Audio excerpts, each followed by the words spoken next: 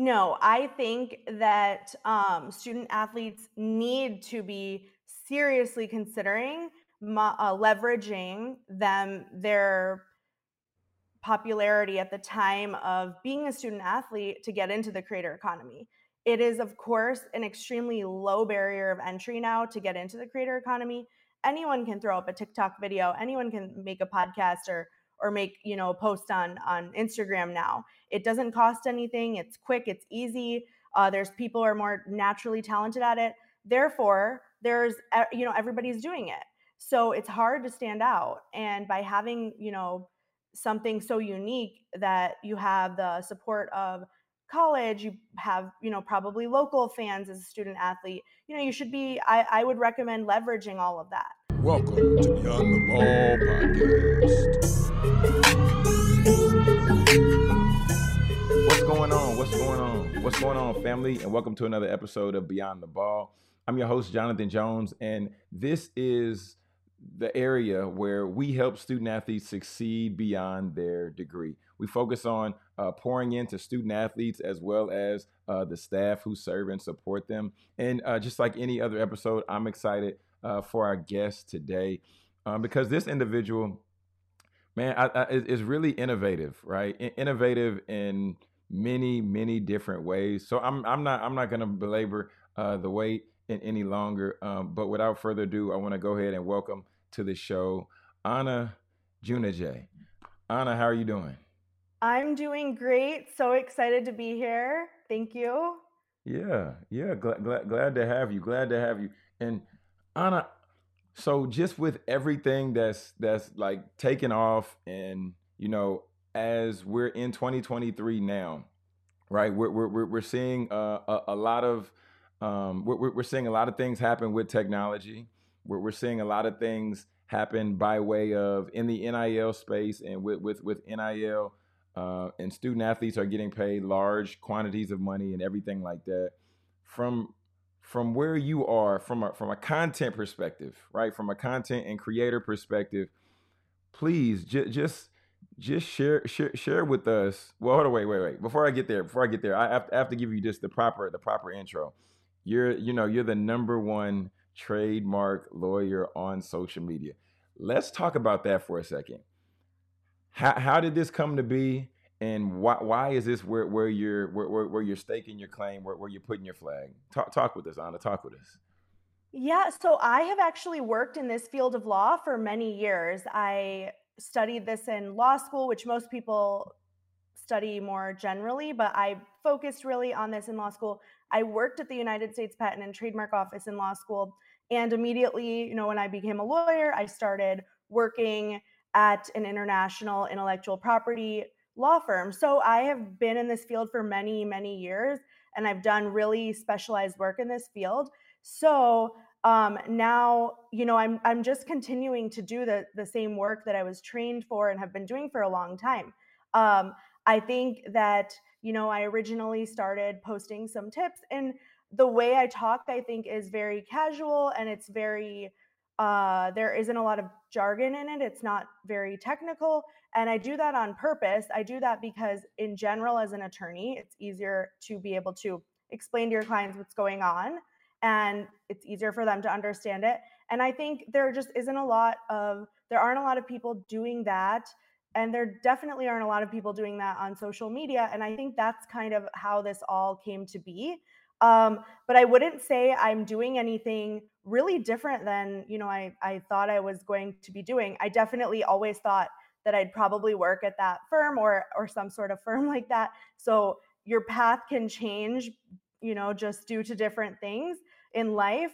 But in terms of the work I'm doing and the type of law and rights that I'm talking about for people and educating them on, it's really, what I have been doing for so many years. Yeah, and you initially got you initially got one of your degrees studying biology, correct? Yes. So actually, a lot of people, not everyone, but people who work, especially if you work at a firm and you are an attorney. Let me just back up a second. There are a lot of people that you will see on social media that switched into the trademark field They don't really practice like full intellectual property, though. They tend to stick to trademarks or copyrights because to practice patent law, you actually have to have a science background. And you just have to have a science background just to sit for that patent bar. And so in law school, if you have a science background, you are sort of geared towards and pushed towards IP. But in general, a lot of the social media trademark attorneys and things, they actually like worked in a different field, or they're very new attorneys, like they haven't worked at a firm and they just switched into trademark law. So because it's very, for lawyers, it's sometimes considered desirable because you can work from home and there's not a lot of court and things like that. So a lot of people think that it's, quote unquote better lifestyle field. There's been a big influx of trademark attorneys, I feel, on social media and stuff, but they don't really have the same IP background that like a IP attorney who's worked at a firm would have. Fair enough. And then can you just break down for us what is IP? Because this is a term that I know in the legal space. This is a term used frequently, used often. But for our student athletes out there, they might not be exactly familiar with. And I'm also using it just to get a refresher for me. If you were to break down or simplify the term IP, like Yeah. what does that mean? So IP means intellectual property, and it's basically everything that's, it's not everything, but it's basically intangible assets that are extremely valuable. In fact, IP assets are the most valuable thing that a business or an individual could ever own. When you look at most businesses, their IP is worth far more than anything else in their business, to a degree of between 50 to 70%. So if you look at the Apple itself, their brand is worth, probably 30 to 40% of the worth of their business. That means their trademark portfolio. And then their patents, their technology is worth, most of the rest of it. Of course, you have people, you have equipment and factories and flows and things like that. Those are all really valuable, important to run a business, but they don't come anywhere near the value of IP. And in fact, it's not just for big companies, it's for everyone. They're individual, whether you're an individual, whether you are a small business. IP is going to be broken down into four, I would say, main sectors that people should be concerned about.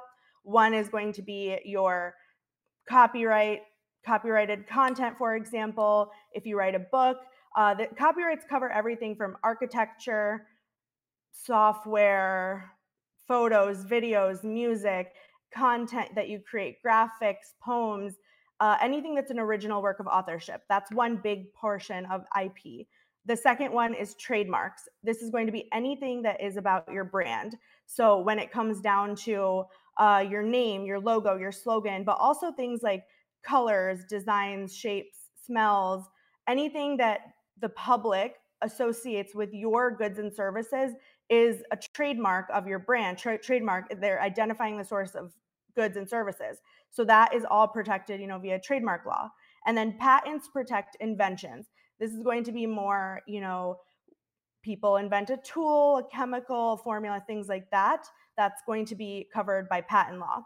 And then the last one is actually trade secrets, which this is anything of value that you've taken steps to keep a secret, and that would cause you, harm if it got out. So another one that I really want to talk about, though, because we're talking to athletes, is that name, image, likeness. This it can encompass multiple of these areas of IP, because it's going to cover, of course, the copyright and trademark areas, both of them. And also there's a right to publicity. So that is also a very important component. I would almost call it a fifth sector of a type of IP, even though it encompasses a couple of other ones. So that's a breakdown of what IP is. And it's very difficult sometimes if you haven't done it before, you don't have any experience, to identify actually what IP you have. And student athletes, they probably have a lot of it that they're not really protecting and leveraging, because at the end of the day, it's not just about saying you have XYZ patents and trademarks and copyrights. It's actually about saying, oh yes, I have XYZ patents, copyrights, trademarks, and this is why, I need to negotiate this deal and get more for it, or this is why you're not allowed to do that with my name. So there's a lot of ways it needs to be leveraged, protected, monitored, and all of that is for the individual who owns, or the business that owns that IP's benefit. Yeah, man, that's some that's something great. I I know mean, I just talked a lot. One more thing is, IP really can be thought of as you have income generating assets and activities and intangible things, such as, if you're an athlete, for example, your name itself, a picture of your face, those have inherent value because brands can use it to sell things. So things like that, getting your IP protection in place, being knowledgeable about it, leveraging it in deals, that's just protecting your income generating activity and your income generating assets. So losing your IP rights or not being aware of them and leveraging them can lead to a huge loss monetarily for people. And the earlier on you can realize your rights, the better off it is. certainly. I mean, protection is essential, and I think it's one of those things to where we oftentimes don't hear about protection until it's too late, right? You hear about the athlete or the creator or whoever it might be is in a position to where they're like, well, wait a minute, how are they using my picture or how are they doing this and doing that? And then you would have to ask the individual, well, did you consider getting somebody else to look at the contract before you just signed it because you're excited about the amount that you were getting? Did you understand that the contract you signed also had a non-compete clause in it to where it lets you know that you can only work with this person and you can't work with other entities that may have a similar product or whatever it might be. So I think that's one of the things that it really hurts me. Anna, it hurts me to see a lot of times individuals who don't have the protection or or didn't get that legal insight. So if somebody is saying I don't have an attorney in place or I don't have any legal insight, right? Where would you say that somebody should start in terms of like identifying the right fit or the right attorney for them just to navigate through this space? Yeah. So I think the first thing is understanding exactly what rights you have. I think that's a very important component. So, an athlete is going to have different types of IP rights than a engineer or, a tech CEO that owns a company. So for, a an athlete, a student athlete, you really want to work with someone, and this goes for everyone, every type of business, everyone who's ever looking for a lawyer, actually in any field. If you are doing anything transactional, which means something that has to do with money and paperwork, basically you really need to find an attorney that understands your business. That is the most important component whatsoever. If you are, a student athlete and you are about to go do TikTok brand deals with some sports companies, you cannot be going to an attorney that doesn't even know the difference between TikTok and Twitter. They have no idea what protections you need, how to leverage it, how much things are valued. So you really need to they need to understand your revenue streams, your business, how you're making money, what are the risks involved with that. There's IP attorneys that don't know anything about supply chain, and they don't know anything about global business and the different risks that are involved with a global supply chain. There's IP attorneys that don't understand technology or social media and things. So you want to make sure that you're confident that your attorney actually understands how you're making money, because that's what you're trying to protect is your revenue stream, which your IP is a revenue stream. So that's the most important component. I would say, see who you're comfortable with. There are not very many amazing IP attorneys, I would say, on social media. They it's not a super common thing to have lawyers on social media in general. So, you can definitely look elsewhere. You can ask for referrals, things of that nature. Yeah, yeah. And I mean, with you bringing up TikTok, I think you're somebody who does pretty well on TikTok or has has a significant following on TikTok. How did you determine which social media worked best for you and your brand? Right? Like how did you identify? I think TikTok is a good place for me to create content and Instagram is what like how did you narrow down, which one made the most sense, and then decide to go all in to those platforms? I don't know that I really picked before I started. I think TikTok is a very powerful tool in terms of you can make a pretty good quality video in a couple of minutes because they give you a lot of editing and options and things like that. And that's really why I started, because I just wanted to get things out really fast. And at that time, now I have a video editor and other help, but at that time I didn't have anything. And what could I do to create a few pieces of content every day, to try to grow my business and get my name out there without having to invest money or time or go learn how to use these video editing softwares and things. And TikTok was very easy for that. And then, I kind of pushed my audience onto Instagram and other places, but that's really why I started on TikTok. And I think when I started, there weren't a lot of people talking about what I wanted to talk about. And that's where the success came from, just because at that time there was more of scarcity of information in that realm. Now I think there's a lot of people on TikTok talking about the same things. But at that time, a year or so ago, there wasn't. Understood. Understood. So looking at the creator economy, and just seeing what the numbers are, $100 billion industry. Do you feel that all athletes could find a lane in the creator economy space, or do you think that the creator economy space only applies to some?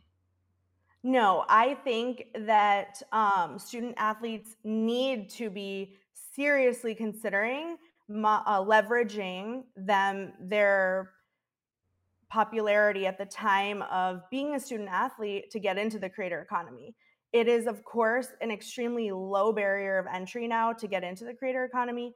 Anyone can throw up a TikTok video, anyone can make a podcast or make, a post on Instagram now. It doesn't cost anything, it's quick, it's easy. There's people who are more naturally talented at it. Therefore, everybody's doing it. So it's hard to stand out. And by having, something so unique that you have the support of college, you have, probably local fans as a student athlete, you should be, I would recommend leveraging all of that. You always want to leverage everything you can. And, athletes are not really relevant forever. And if you don't use the popularity while you have it, I think it would go away and you'll miss that window of opportunity. Oh my goodness, athletes aren't relevant forever. Anna, wow, that Nobody's is relevant a forever unless you stay relevant. It's hard no, work true, to true. do No, that. no, no. I'm glad you said the question, because it's very, very true. It's very true. But to your point, yeah, everybody has the point where there's an opportunity where you might peak, and what you take advantage of, or what you don't, will depend on what your decisions are, right? Uh, Now I want to talk a little bit about the metaverse space, right? Mhm. Because uh, from what I've been seeing, and I feel well, I know you definitely know better than me, but what I've been seeing, NFTs came, and they came in like a wrecking ball, and now to me it seemed like the NFT space has been quieted out a little bit. Where do you see it's going, from like what you've read, from what you've learned, from like what you think? Do you think NFTs are done? Do you think, like, where do you think the NFT space is going now? A lot of IP as well. A lot of and NFTs are just IP. So a lot of intangible assets such as content, NFTs, artwork, that type of item is really only as valuable as supply and demand allows it to be and as public perception allows it to be. So, for example, if you had the opportunity to spend your life savings to go buy a original Van Gogh painting, I mean, you're probably going to do that because you know the value of it. But if Mhm. you were going to go and buy a painting that you really liked from somebody who wasn't a well-known artist and you were going to have to spend your life savings on it, you probably wouldn't do that unless there was some reason to do so. Like the public was saying, this guy is the next Van Gogh. Then, yeah, it definitely makes sense to get in on that, if the numbers work out for you. So NFTs and a lot of content in general or items are really valued by the hype around them and the value that the public gives them. So, I don't think NFTs at this moment are maybe as valuable as they were a year or so ago. I definitely agree with you there. I think that the space is quieted because for those type of trends and to monetize on hype, you really have to get in very early. And once everyone gets in, it's not as valuable anymore and it's harder to make money. So that's why if you are some sort of creative or you have some sort of opportunity to leverage your IP, you really have to do so sooner than later. Yeah, yeah. Okay. Okay, that's fair. That's fair. All right, staying in this realm, I want to talk a little bit about AI, right? As we've seen, what Chat GPT. I saw Chat GPT, the bot passed a bar exam. I saw it pass. I think it was a medical license exam. Do you think we're still on the early hype of AI? Like, what's your thoughts there, Anna? What's your thoughts there? Yeah. I mean, it doesn't surprise me that it passed exams because exams are mostly about intaking information and outputting it under timed and pressurized conditions. So it's actually not very surprising if you give somebody the answers to an exam and they are programmed to memorize all of it and know it, and 5 minutes later they regurgitate it. It's not quite as impressive, I think, as it's being hyped up to be. A lot of programs can answer questions. So it's there's more to being a doctor or a lawyer than regurgitating information. So I don't think that AI is currently at the level where it can do the level of analysis that a human can do.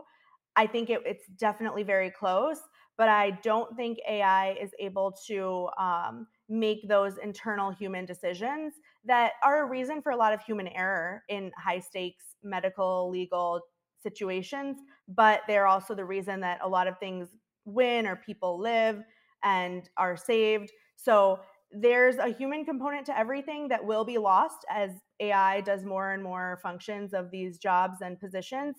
But I think that it is an amazing tool that people should be using because there is a lot of routine work, there's a lot of low level basic research work that we're paying our assistants or our law clerks or maybe nurses or medical students to be doing in these type of situations that AI has the capacity to replace or heavily assist with.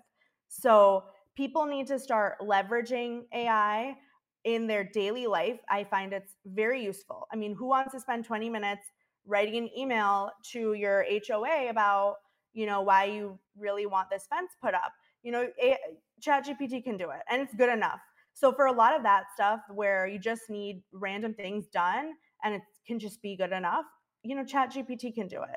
And that's even in business too. Sometimes you need a follow-up email written. You don't want to spend 20 minutes. I think it can save people, at least a couple of hours a day, which is huge over time. Yeah, yeah, I'm with you. I'm with you. Are there like your top three AI apps that you use, or like do you have you know like top three, top five? You're like, I think these apps are the ones that make the most sense, or that you use in your day to day. Um, Chat GPT is really good because it's brought AI to a level that I think we can all use it, even if you're not really techie. Um, and there's a couple of legal softwares that I use that utilize AI. One is Core Search, and it is a trademark search system, and I've used that for many, many years. And the AI is very good. It was probably the first one to be extremely good in my industry. Now there's a lot of newer, smaller companies coming up that claim to have similar or better I don't think that I have a favorite. I could absolutely live without it because I don't think it's that good yet. So if that makes sense. I don't have any AI out there that I think I mean, I haven't been able to get rid of any of my staff, any of my assistants, any of, the people who I work with. So I haven't been able to cut out any components of my life at this time without a severe reduction in quality just using AI. So I don't have a favorite. And I think it's more important for people just to start using it and get familiar with it than be relying on it right now. Yeah, that makes a lot of sense. Yeah, because just like even with, and of course iPhones aren't AI, but like even with, with the iPhone, even when they put out their new version, whichever one that is, right, 14, 15, whichever one, there's always some little tweaks that still need to be made. So I can appreciate you really drilling down talking about that. There's an element that's going to be lost when we eliminate a human because there's still Yes. going to need some tweaks I to be think made. for very routine, low level tasks, it's a good supplement right now. For example, if you absolutely can't afford a lawyer, but you need an NDA drafted, I think having ChatGPT write a basic NDA would be equivalent to going on Google and finding one. And ChatGPT is going to do it quicker than you go searching on Google. Is it a replacement to an attorney who understands your business and is able to write an extremely favorable and strong protective NDA for you? Absolutely not. It's nowhere close. But not every attorney does that, even if you pay them as much as, a real as lawyers get paid. So for I think mediocrity is going to end or people will get booted out. And I even read somewhere, or I think I actually heard Billy Jean make mention of it. He said that Google, I believe, is looking to create their own version of AI. I didn't go too deep into it, but I saw the video. I saw him make mention of it, and I saw the article, and I was like, huh. Now if Google goes into this, then I think that's gonna I think that's going to really elevate the playing field and just make sure that the competitor, the Chat GPT or whoever else comes to the scene, they're gonna have to continue to elevate with what they're doing as well. So I'm Mhm. looking forward to seeing what happens with it all. I'm curious. Yeah, me too. I think the technology to do a lot of things um, is really, really close, even if it's not here today. And I don't think I'm in some Facebook boards with, there's one that's IP or trademark attorneys, and people sometimes will leave posts in there that say, do you think ChatGPT and AI are going to be replacing trademark attorneys soon? And there'll be so many comments like, no, it's not a replacement for a real lawyer. Absolutely not. There's lawyers do so much stuff. Besides evaluating, auditing, and things like that, ChatGPT could do a trademark. Trademark applications and the arguments required for office action responses and things are extremely routine work. I could That's why if you're very experienced in that, it's very quick for you, it's very methodical, and you have very good success rates. There's no reason that ChatGPT isn't going to be able to do that or AI isn't going to do that in a couple of years. So I think the technology is actually a lot closer than people think and they feel threatened by it, but once it comes, there's going to be a competitor that comes and another, and it's going to elevate so quickly that people should really, like I said, get used to it, start leveraging it, and do not just try to dismiss it. Well, I'll take that challenge upon myself as well because I mean I've seen posts about it. I've looked into it. I played with Chat GPT a little bit. But I'm gonna dig a little bit deeper there now also because I guess I have to. So it makes sense. I don't want to get left behind. I don't want to be left behind. No, me No, too. Me too. yeah, no, nobody wants to be Yeah, I that think person. we all feel that way. And I think this has been in talks for decades, right? People thought, okay, robots are going to run the world, and now I think Chat GPT came, and it was so explosive when it came. I Hmm. remember they said in like 3 days or something, it was the most used downloaded website or whatnot than they've ever seen before, something like that. So I think Chat GPT came, so unexpectedly, randomly almost. People didn't really know of the development behind it. And it was so incredibly easy for anyone to use. And that really, I think, shook people. Hmm. It's one thing to say, "Oh, I have this software that can do XYZ task and yes, let me train you. You're going to go on a 3-day training to learn how to use this software." That's one thing. That's not replacing every aspect of your life in any way, shape, or form. Chat GPT, people, if you're a social media manager, if you're a content writer, I mean, they're definitely worried. If you're a lawyer who drafts contracts, they're worried that, okay, now I actually have to either do better than this or I'm gonna be left behind. This is true. This is very true. This is very true. Oh man. Okay. Okay. Fair enough. Fair enough. Well, before we get into our rapid fire, I want to ask you this: what's one question that someone has never asked you that you wish they did? Oh, I'm trying to think.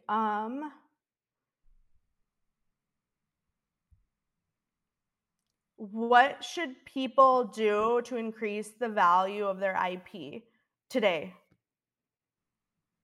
Hmm. What would the answer be?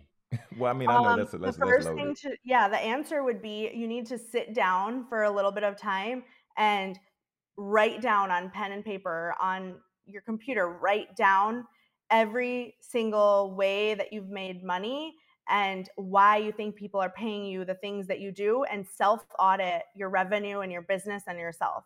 So if you're getting brand deals, why are they giving you brand deals? Maybe because your social handle is very valuable because you have this many followers. Are people paying you for a book that you've written? Are people paying you because you do speaking appearances, because you do shoe deals with shoe stores and shoe brands or athletic brands? Write down what's going on in your life and your business and why people find value in you, and you will actually find that you most of that is probably coming from your IP.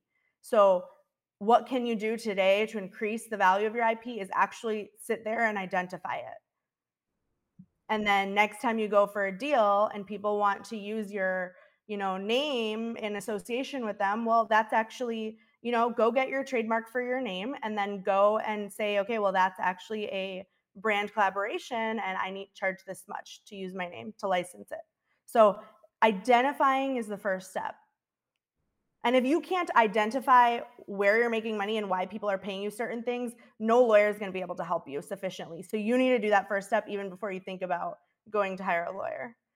They can do it for you, but if they have to extract information, it will be like pulling teeth and you'll pay a lot of money for it for no reason. Sheesh. Sheesh. That. So all the student athletes watching this should be doing that today. Oh my goodness, Anna, that was so good. That was. Oh my goodness, that was good. Okay, man. All right, now we're gonna transition into our rapid fire segment where we just lighten up a little bit on the show, and I'm just gonna ask you just some fun questions. So Anna, are you ready? Yes. Okay. Favorite cereal? Um Frosted Flakes. Classic, classic. Um, Apple or Droid? Apple. Okay. Beaches or mountains? Beaches. Work hard, play hard. Both. Okay. Fair enough. Um, Content creation or or oh man, that is content creation. I was gonna say you interviewing other people or other people interviewing you. Let me say that. Other people interviewing me, Okay. because then the work falls on them to edit and all that. Oh man. TikTok or LinkedIn? LinkedIn. Okay, fair enough. That's it. That's it. That's all. Wow, really? Why LinkedIn over TikTok? I'm just curious. Oh my gosh, I think TikTok and Instagram are just I'm grateful for my following, and I'm grateful that, some of the stuff I did worked and it benefited me so much, but it is not like not everybody has that personality that they want to be so exposed and subject to so much commentary. And I think that's why I like LinkedIn more. People are less anonymous on LinkedIn. Uh, I got So you. if they're saying something to me, which people are not going to say the kind of stuff they say on other, if they're anonymous, if, on LinkedIn. So That's I true. think it's just more civil. Understood. Understood. Yeah, yeah. That makes sense. Now I want to talk about the winner circle of the week, and this is just the space to where you get the opportunity just to shout out somebody or highlight somebody you feel is doing great work, and you feel that they would be a great person that I should interview next here. So Anna, who would that person be for you? And you can say more than one person because most of the time people they're like, they say more than one person. But who would that person be for you? You're like, this person is doing great work. I've seen them really grind, really put in the time and the hours. Please Yeah, share who that person um, is. so I really think there's one attorney, her name is Jeanette Braun. She is a patent attorney. She's a second generation patent practitioner. Her mom also had a patent firm, and she works with a lot of people in the entertainment space, small businesses, I think athletes, I'm sure she does. But she really has a lot of experience when it comes to the contract side of things and the deals people sign and kind of really scary IP mistakes that have been made. I'll just give you a really quick example of why I'm like obsessed with her stories. There is a brand, I think maybe it's called Debbie something. They make little snacks, and she wanted to compete with her competitors. I think we've seen them all in grocery stores, and she put a window in her packaging, like where they have the clear wrapping where you can see what's inside. And, she didn't file a patent on that, right? That's a massive competitive advantage you have. You've now created this way that consumers can see inside of your box, right? How scary is it that she did not get a patent on that, and now everybody can use that? It's just she wasn't an inventor. She was just a regular person who wanted to make her business do well, and she created this little aspect of it. And if she had gotten a patent on it, how valuable that would have been, because she could have licensed it to people, she could have sold to a big company. So it's she Jeanette Braun has a lot of these kind of insights. I think she's like a really into history and into the history of IP. And it's just really gets me thinking about how to convey to people that it's everyday things you do with your IP that are so incredibly valuable and can be monetized. Because at the end of the day, IP is all about passive income. That's the premise of IP: create once, monetize forever. So, being able to get insights from her, I think would be extremely valuable to the audience. I love it. I love it. Create once, monetize I'll connect forever. you guys via email too. Okay. Yeah, that sounds good. Yeah, I appreciate it. I appreciate it. Man, okay. And now, as we get ready to land the plane, I wanna ask you, and then, well, before I even ask this final question, how can people stay connected with you, stay plugged in, or even reach out if they feel that they're like, hey, I love what Anna said, I need Anna's help. What would be the best way for people to connect with you right before I ask this last question? Yeah, I'm on like every social as at Anna Juneja or at Anna Law Group, like ANALAWGROUP, or my first and last name, Anna Juneja. And you can DM us. There's contact links, emails, all of that, all over. I'm pretty easy to find. There we go. There we go. And for the final thought, what would be one tip that you would just want to share with the student athlete? Because this is our Dear Student Athlete segment. So as we get ready to land this plane, what would be one tip, one nugget, one final thought to share with the student athlete? um, Secure your NIL. Most of them haven't. 99.99% of them have not.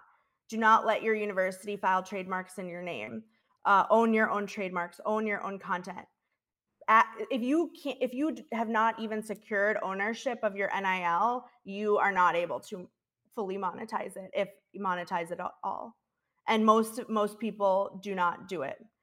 Who should? 99.99% of people. That tiny investment you're going to make to do so is going to make you so much money for the rest of your life. Um, just don't be penny smart, pound foolish. I think that's the saying. There's nothing else that needs to be said. There's nothing. You just close this out. You just close. Anna, thank you so much for taking the time to hang out with us on the show. Grateful for you. Grateful for the work that you're doing and how you're helping so many individuals out there. Really, really, take hold and protect their IP and protect their legacy. So thank you for taking time to stop by, and thank you for all that you do. Yeah. Yes, thank you so much for having me. Yes. Excellent. Excellent. As you all can see, we just had an amazing episode with Anna Juneja, and I hope you connect with her. I hope you follow her. And family, this is Beyond the Ball, where we help you succeed beyond your degree.